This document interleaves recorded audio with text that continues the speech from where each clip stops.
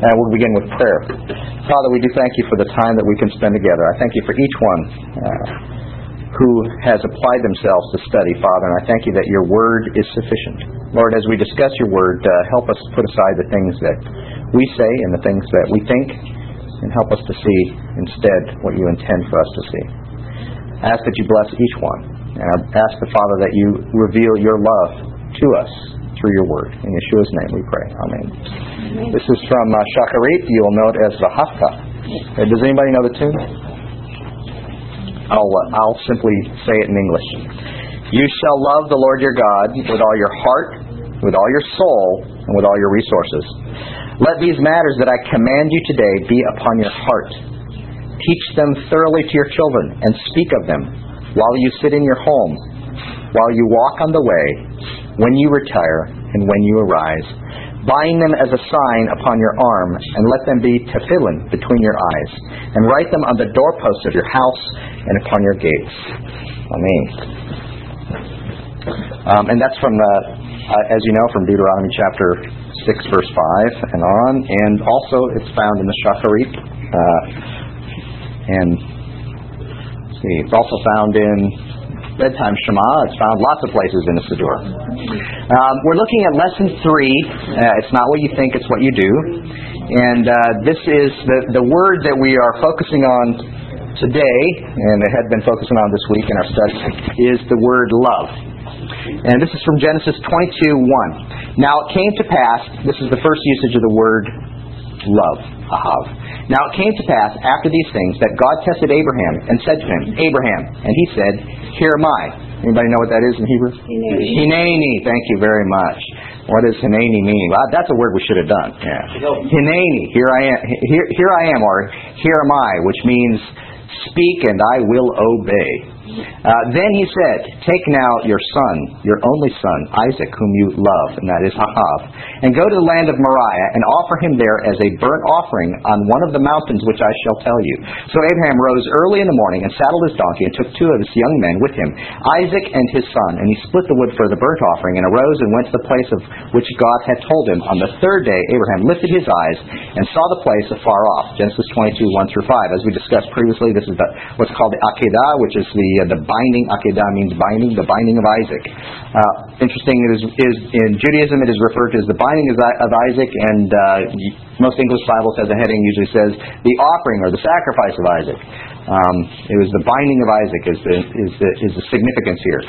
It does relate also to the binding of the tefillin, because it is said that it was bound tight enough so that the marks of the binding were visible. After he was released, the marks of the binding were visible. And this is from Hebrews chapter 11. We get further insight. This is further insight offered to us. Traditional insight that has now become Scripture. Listen.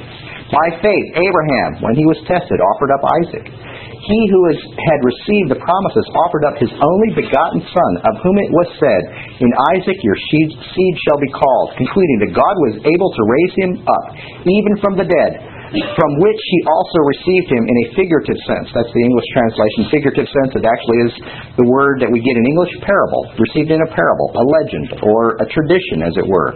Here we find a traditional understanding of what happened. We are given insight into Abraham. The reason he offered up Isaac is because God could raise him from the dead.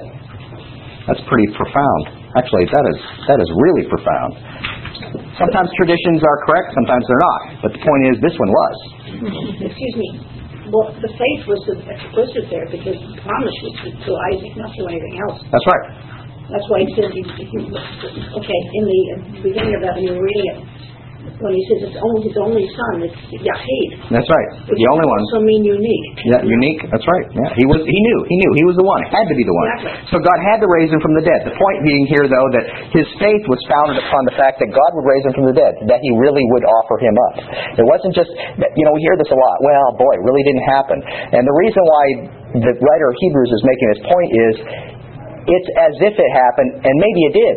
Maybe he really did. In fact, that's the tradition. The tradition is he actually did die, but was immediately raised from the dead. Whether that happened or not is not significant, but the point is that this is drawing on that tradition. It's an interesting thing that the writer says the reason, what motivated him, what gave him the faith, was in fact the idea that God would raise him from the dead. That he could do what God said, because God would complete whatever he said he would do. It was the ultimate test. This is the 10th test that Abraham went through, and it was a really good test. It worked good. But the reason that it worked good was because Ahav. Because he loved God. And because he loved Isaac. The test was successful. That's right. That's true. In lesson 1, we saw that we were able we looked that we were supposed to fear God. We learned that Yareh is not an emotion, something we choose to do, and we will either fear men or we will fear God. One of the two. In lesson 2, we saw Shema, which is to hear and obey. That Shema is something we choose to do. We saw that if we do not hear God or obey God, we will obey someone else. Kind of working that way all the way through. We're going to see that today. If you don't love God, you love something or someone else. Most likely yourself. In all of these things, the choice is yours.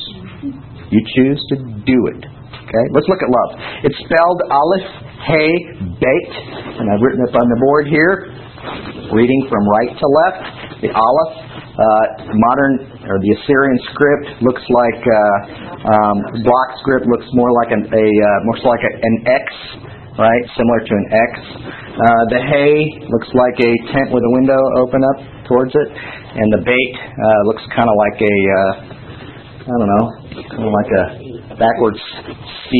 Actually, it's not a C; it has a square bottom. But as you look at that, you can't necessarily see it. But the Aleph in ancient script, Paleo script, actually is the shape of an ox head. The Hey looks more like a man with his hands outstretched like this, saying, "Behold, wow, check it out." And the Beit is actually a tent. It's a house, that's what it is. Beit is house in Hebrew, so it's a tent. And actually, when you look at these words together, look at these letters together, these pictures, you read from right to left. God reveals, or behold, see. Not see, because see is a different word, but God reveals the house or the family or the tent. And in this case, the family is always the son. So we see that God is revealed in the Son. It's great. Nice way to remember it. Yeah, there's many different ways. We say pictographic reading of Hebrew words is not always a science, but it certainly helps us to remember this word love. It is often used in conjunction with Yareh, fear, as Yeshua himself used in John when he discussed, "If you love me, you will keep my commandments," right? The idea of fearing God. To Shema, it's also used with Shema, means to hear and obey, and with Shamar, which is to keep, which is a word we're going to look at later. Shamar, which is to keep or to treasure. So you keep the commandments. Do you keep the commandments? So people ask that in English. Do you keep the 10 commandments? What's that word keep mean? Keep almost seems like, I'm rigid. Yeah, man, I'm rigid. I'll keep it. Now, keep means to, observe is another word. Observe it. Well, observe is a very passive word in English, isn't it? You look at it from afar. Oh, I observe them. I describe myself as observant, but it's really a bad way to describe yourself in English when you think about it. Because it means I look at it, right? To keep, to shamar, means you treasure it. Guard it, as if it's precious, as if, look, I put it in the safe so nobody can break in. That's the idea. So love is found with these other words, oftentimes found with these other words. And when you think about it, that is the antithesis of the English word love.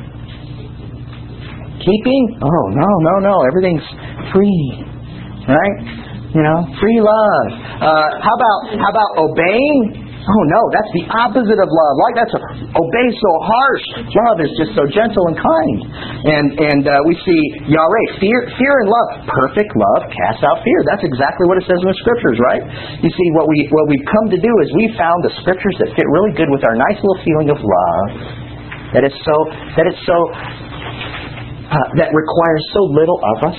Innocuous, yes. It's just a good feeling. Right? Love's a good feeling. And we found those verses, we found those passages, those nice little axioms that we get from other religions and pulled them somehow into ours. And unfortunately, it is not at all like the biblical use of the word love. And I hope that if you did your homework, you discovered that this word love is a dangerous word as well.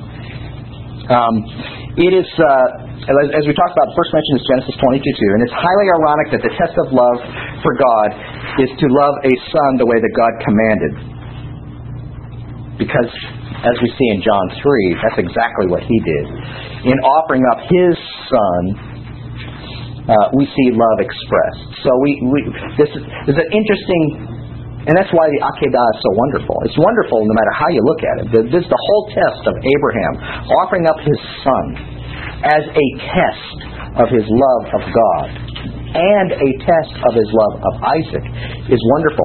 But one thing that's lost a lot of times when people read this passage, it's not lost in Judaism because they talk about it all the time, is the love of Isaac. Isaac's faith. And Isaac's love. Remember, he's not a little boy as he's pictured in all the flannel graphs. Anybody know what flannel graph is? Okay. Maybe I'm too old. I don't know. I'm glad there's people that know flannel graph. Otherwise, I'd really be in trouble. He's not a little boy. He's a man. He's probably 32 to 37. He's old. You know, he's probably a whole lot tougher than his dad. And he gave himself willingly. He had to. Bind me. Bind me, Father, as the tradition says. Bind me. Tie it tight. And so the binding of Isaac is actually a great representation of not only Abraham's love for God and for his son, but also Isaac's love. By the way, it's love for his son also, because in that he bound him was a recognition, and offered him was a recognition, in fact, that was the only way that God was going to bless the son as well. The only way the inheritance was going was through Isaac. And if Abraham, God forbid, disobeyed God, the blessing would not have been found there. Think about it. Isaac had the blessing passed on to him precisely because his father loved him so much that he offered him. Don't you find it interesting, though, that Isaac was not the man his father was, and neither his son Jacob? I know, it's very difficult. Isaac is a tough one, and actually we're going to look at that because it talks about things that Isaac loved here too. Go to Genesis chapter 27:1, and we're going to look first at misplaced love. The love that's not necessarily good, to contrast it against the Akedah, the offering of the binding of Isaac. Genesis 27:1, which says, "Now it came to pass, when Isaac was old, and his eyes," this is many years later, "his eyes were so dim that he could not see, that he called Esau, his older son, and said to him, 'My son.' And he answered and said, 'Here am I.'" There you go. "Hey, Nanny. Here am I." Then he said, "Behold, now I am old. I do not know the day of my death. Now therefore, please take your weapon, your quiver, your bow, and go out to the field and hunt game for me, and make me savory food, such as I love, and bring it to me, that I may eat, that my soul may bless you before I die." Now Rebekah was listening when Isaac spoke to Esau, his son, and Esau went to the field to hunt game and to bring it. So here we see that Isaac loved something. He loved savory meat. What's the outcome of that love? Well, first of all, it is true he was deceived by his wife and by his youngest son.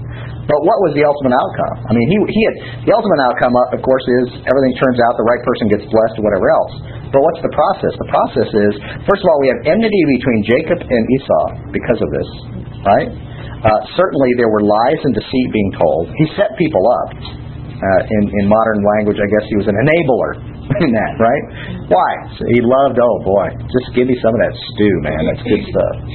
I love that stuff. Do you ever talk about that when you, oh man, do you like Mexican food? I love Mexican food. Think about that. That's pretty amazing when you think about it. Talk about loving food. I love that. You like football? I love football. Right? Okay, Judges chapter 16. Misplaced love. Judges chapter 16, verse 4. It's easy when the words are always used in a positive sense. I think Scripture is very easy then. Let me just think about it all in a positive sense. The fact that love is used incorrectly in English is not unique to English. It's used incorrectly in Hebrew as well. The Bible gives us many instances where the word ahav is used wrongly, misapplied, misplaced love. Judges chapter 16 verse 4 says, "Afterward This is talking about Samson. Afterward, it happened that he loved a woman in the valley of Sorek, whose name was Delilah. Samson and Delilah. Samson loved Delilah. Misplaced love. Why was that misplaced? 2 reasons. Give me the first reason. She was She was a pagan. Actually, even more importantly, and as importantly, I should say, his parents disapproved. Listen to your parents. His parents disapproved. That's your first clue. If you think that you can love someone and your parents disapprove, you are sadly mistaken. Well, he broke his vows to God also. Pardon me? He broke his vows. Absolutely. I mean, he's a Nazarite. As a Nazarite, there were a whole lot of things he just went all over the place. I mean, we have Samson is a perfect example of everything that you could do wrong except one thing. You know, in the very end, he was right. Up until that point, everything. Every choice, he took the wrong choice. You know, here's a Y in the road. Do what my parents say or follow Delilah. He goes for Delilah. Actually, even before that. Honey. Yeah, the honey in a carcass. That's right. Good. Very good. Let's keep moving. 1 Kings chapter 11.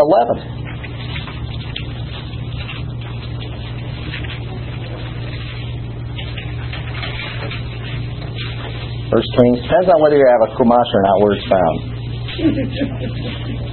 Alright?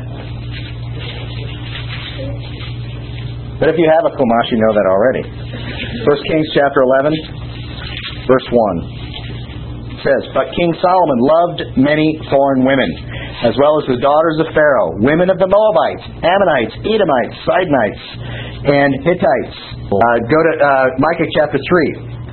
What was before we go there, actually, here it was, Deuteronomy 17. Deuteronomy 17, 14. You don't need to look it up, but that was where he was told not to multiply for himself foreign wives, and what did he do? He loved them. It's okay. I hope they won't lead me astray. What did they do? They led him astray.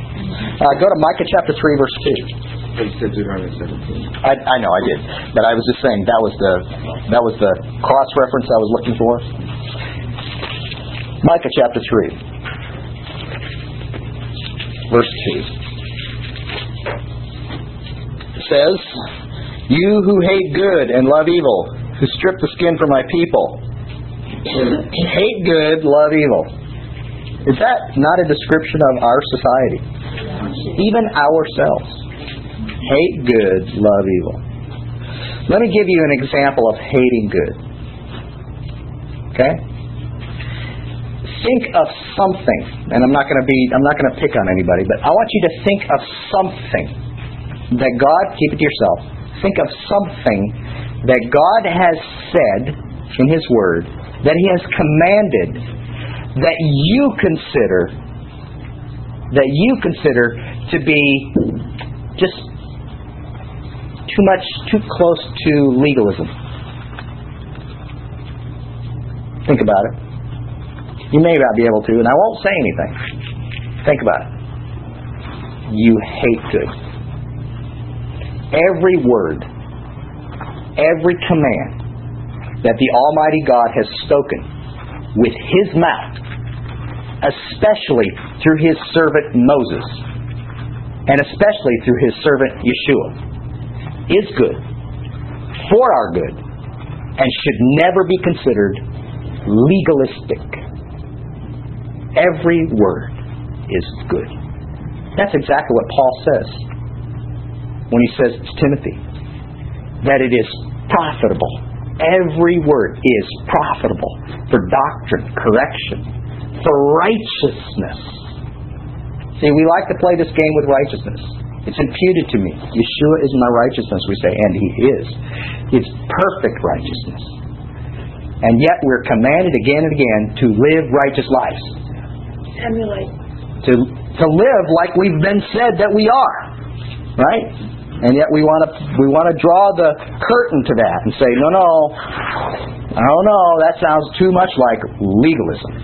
And we need to understand legalism. The definition of legalism in every one of our minds is something that someone else's application from me.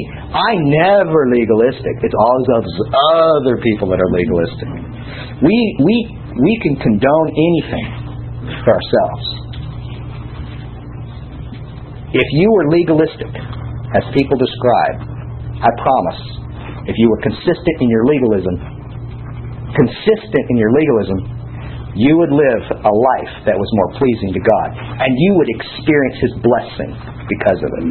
I'm not encouraging you to be legalistic, but you need to understand it's a misused word. It just is. Everything that He says is for our good. And even if you do it with the wrong attitude, your attitude will change because there's a blessing in obedience. Why? If you love me, you'll obey me. And I believe that if you obey Him, you'll love Him more. There's a connection. I believe there's a connection. So, loving evil and hating good is something that we are all guilty of. All of us. You can look at somebody else whose standards are a little bit higher than yours, and you can immediately say, well, I'm glad I'm not bound up that way. If that standard is a godly standard, maybe it's more than you. Maybe they're overdoing it. I don't know. Maybe they're overdoing it. But the point is, if they love good so much that it's so important to them to do it in that way, then certainly you shouldn't say that's bad. Even if you won't necessarily agree with it, you shouldn't say it's bad. You should say, that's good.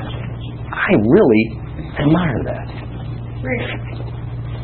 Did the concept legalism come out of the old scripture?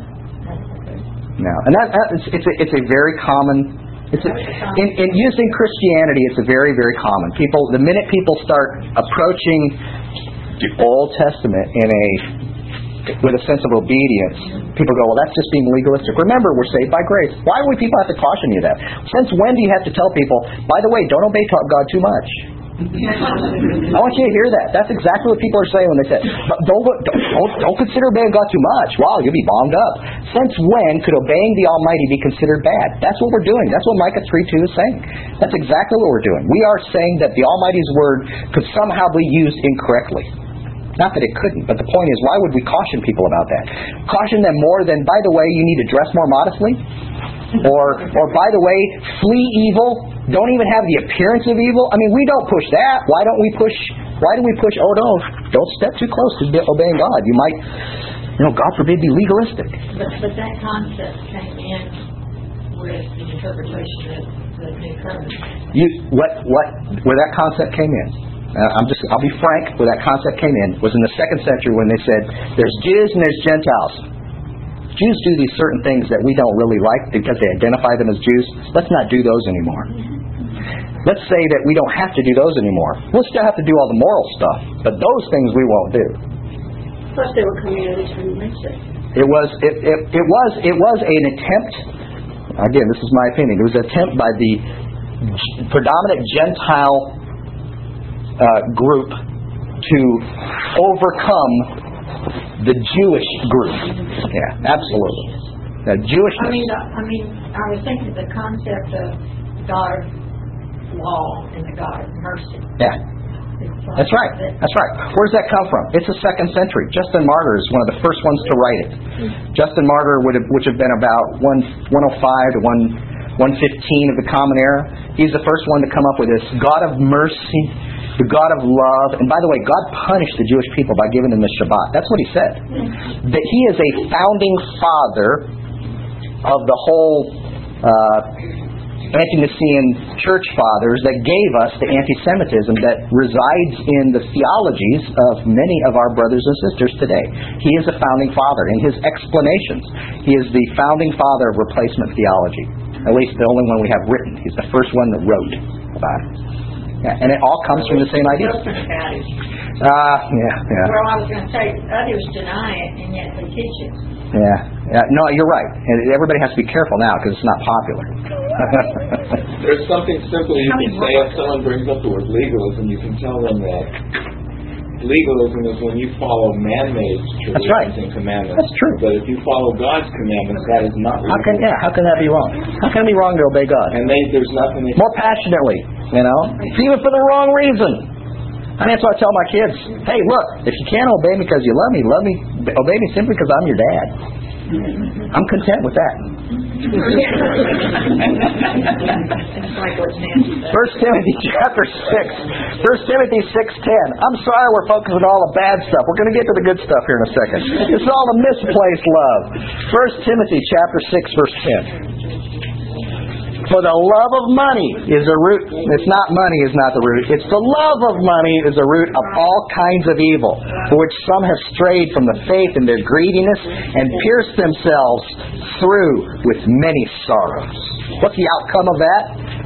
To be pierced through with many sorrows. Go to 1 John chapter 2:15.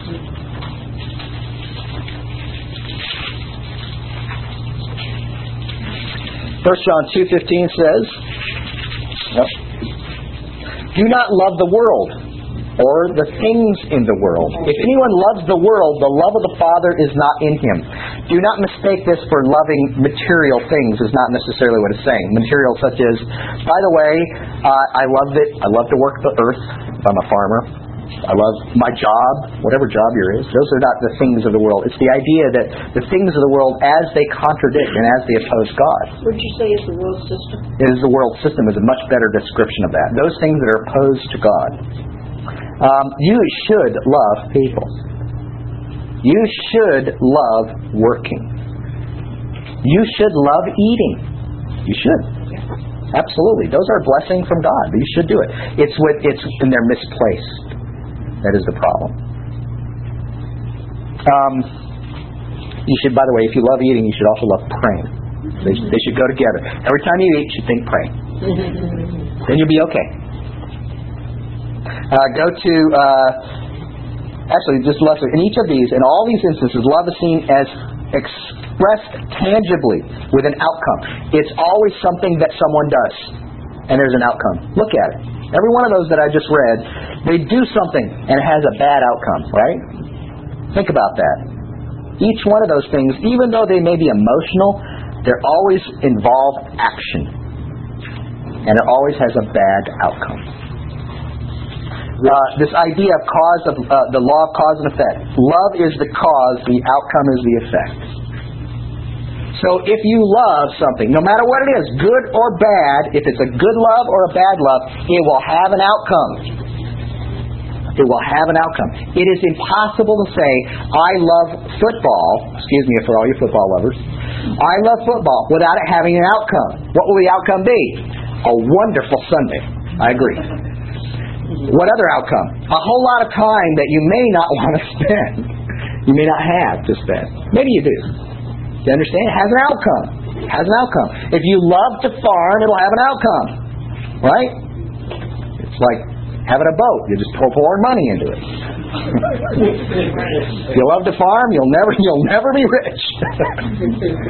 You'll always have bad seasons, but you'll always have food, I hope. So it tells us built into that is that you're putting wherever that is in front of God. That's right. Well, maybe. Possibly. Yeah, that's right. Possibly. Well, James says in 4:4, adulterers and adulteresses, do you not know that friendship with the world is enmity with Elohim? Right. Whoever therefore intends to be a friend of the world makes himself an enemy of Elohim. That's right. It's one or the other. You're right. But in our expression, first of all, did Abraham love his son? Yes. How much did he love him? Not to place him above God. That's the correct understanding. You understand is just because you love something doesn't necessarily make it wrong. It's how it ranks in your list of things you love. Right? In fact, I would say that if you truly love someone, you will in fact always place that love subservient to your love for God. That's the true expression of husbands and wives. Wonderful. Parents and children. Same expression. I mean, we see this. The true love is expressed when it is correctly placed, as opposed to incorrectly or misplaced love. Let's look at some better things. Go to Exodus chapter 20, verse 5.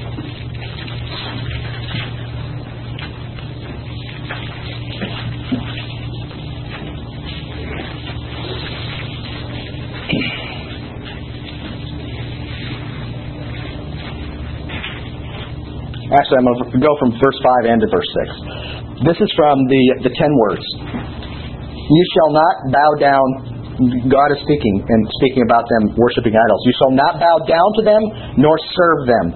For I, the Lord your God, am a jealous God, visiting the iniquity of the fathers upon the children to the third and fourth generation of those who hate me, but showing mercy to thousands to those who love me and keep my commandments. Shamar, that's guarding. We're going to look at this word later. To keep my commandments. Who love me and keep my commandments. Is that a cause and effect? Sounds a lot like it. It does. I admit it sounds a lot like it. But notice he says, but showing mercy to thousands. Where's that relationship? It's almost like you can escape the third and fourth generation, which I'm not necessarily saying. But the point here is, it's almost as, listen, if you hate me to the third and fourth generation, there's going to be a consequence.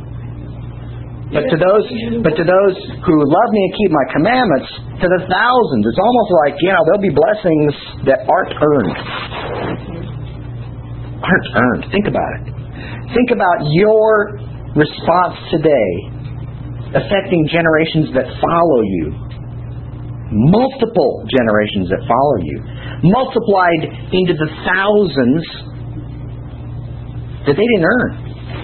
This is one of the reasons why Judaism looks to the fathers, the patriarchs, Abraham, Isaac, and Jacob, with such regard and revere. Not because they believe they're perfect, even though sometimes it sounds like they do, but because they recognize that the promises made to them have affected us in ways we could never earn or deserve. And so they look at their responses. Look, Abraham, it says, God says of Abraham, he will teach his children to obey me. I will bless him because of that.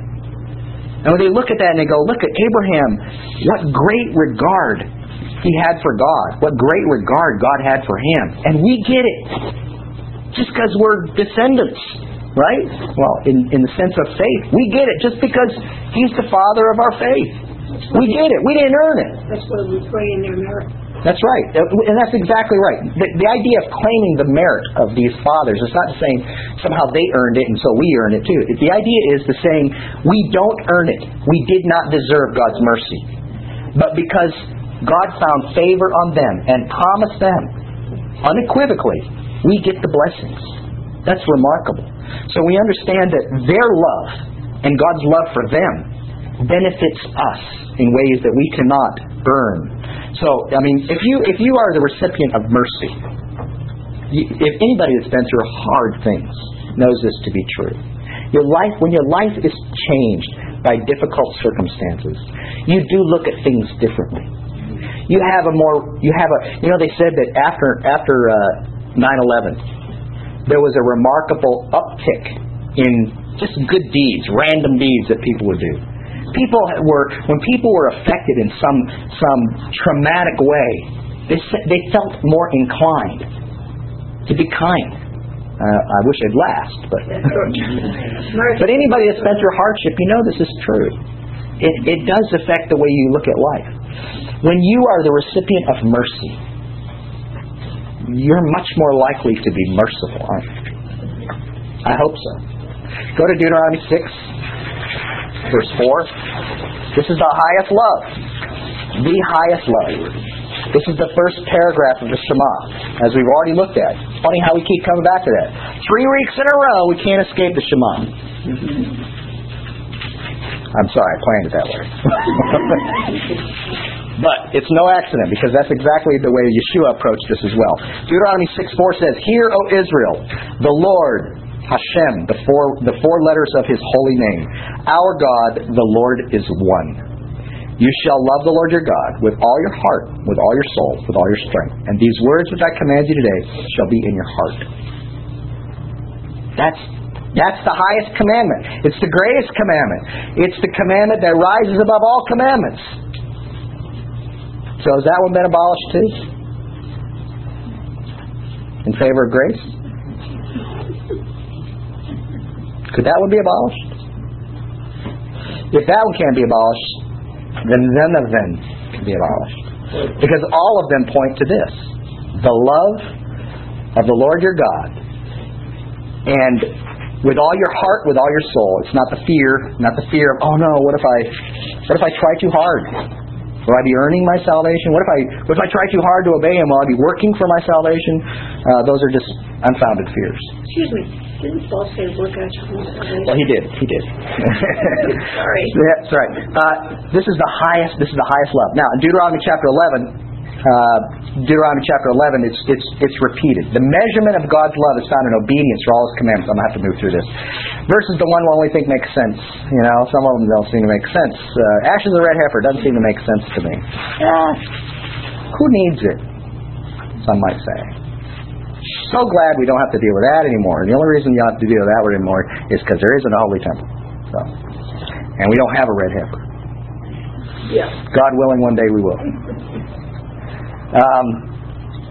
The connection between obedience and love makes it easy to see why Yeshua said that to love God is the greatest commandment, because loving God with all your heart, soul, and strength will result in obedience to His commandments. Go to John 14:15.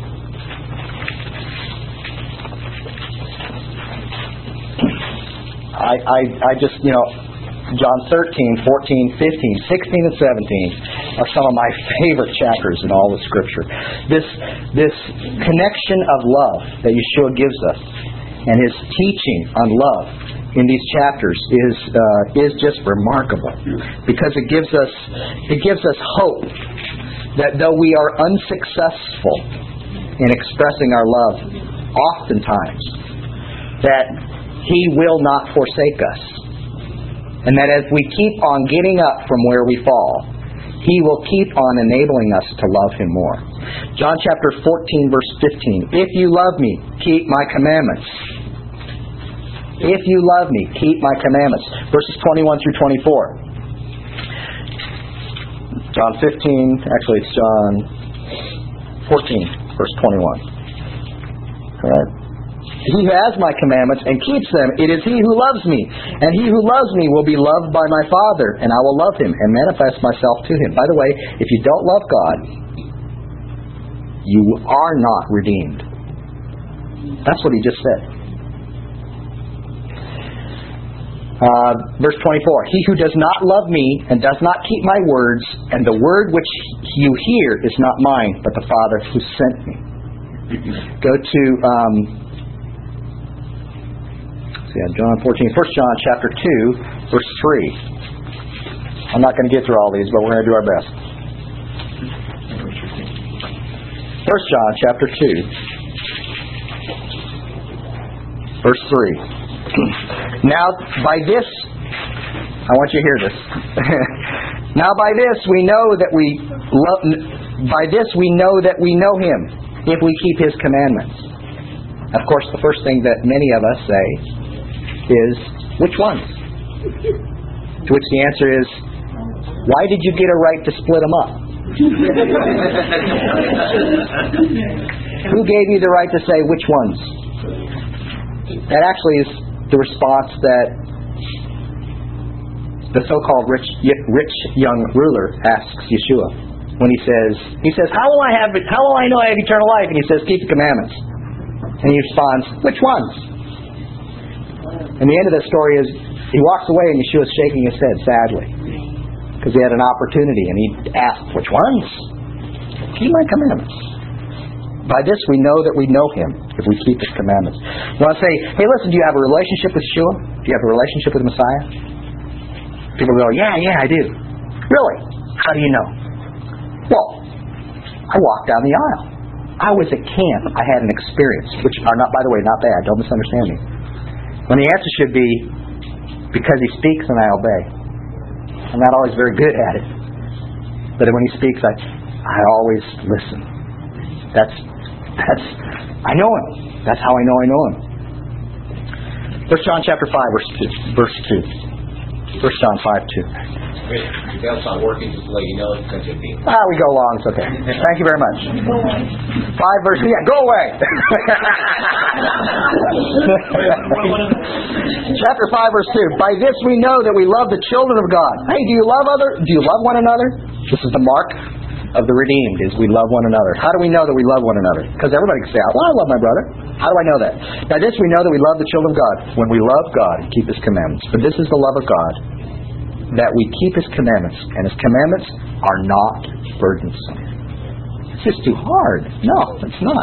He has not given us a word. It's not in heaven. It's right down here on earth that you may do them. That's what He says in Deuteronomy chapter 30. Let's move on.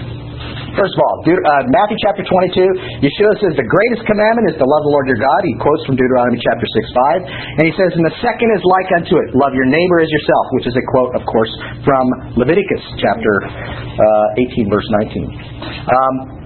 Love your neighbor and your brother. John 13:34. Go back there real quick. I want to talk about this, and then we're going to finish up. John 13, verse 34.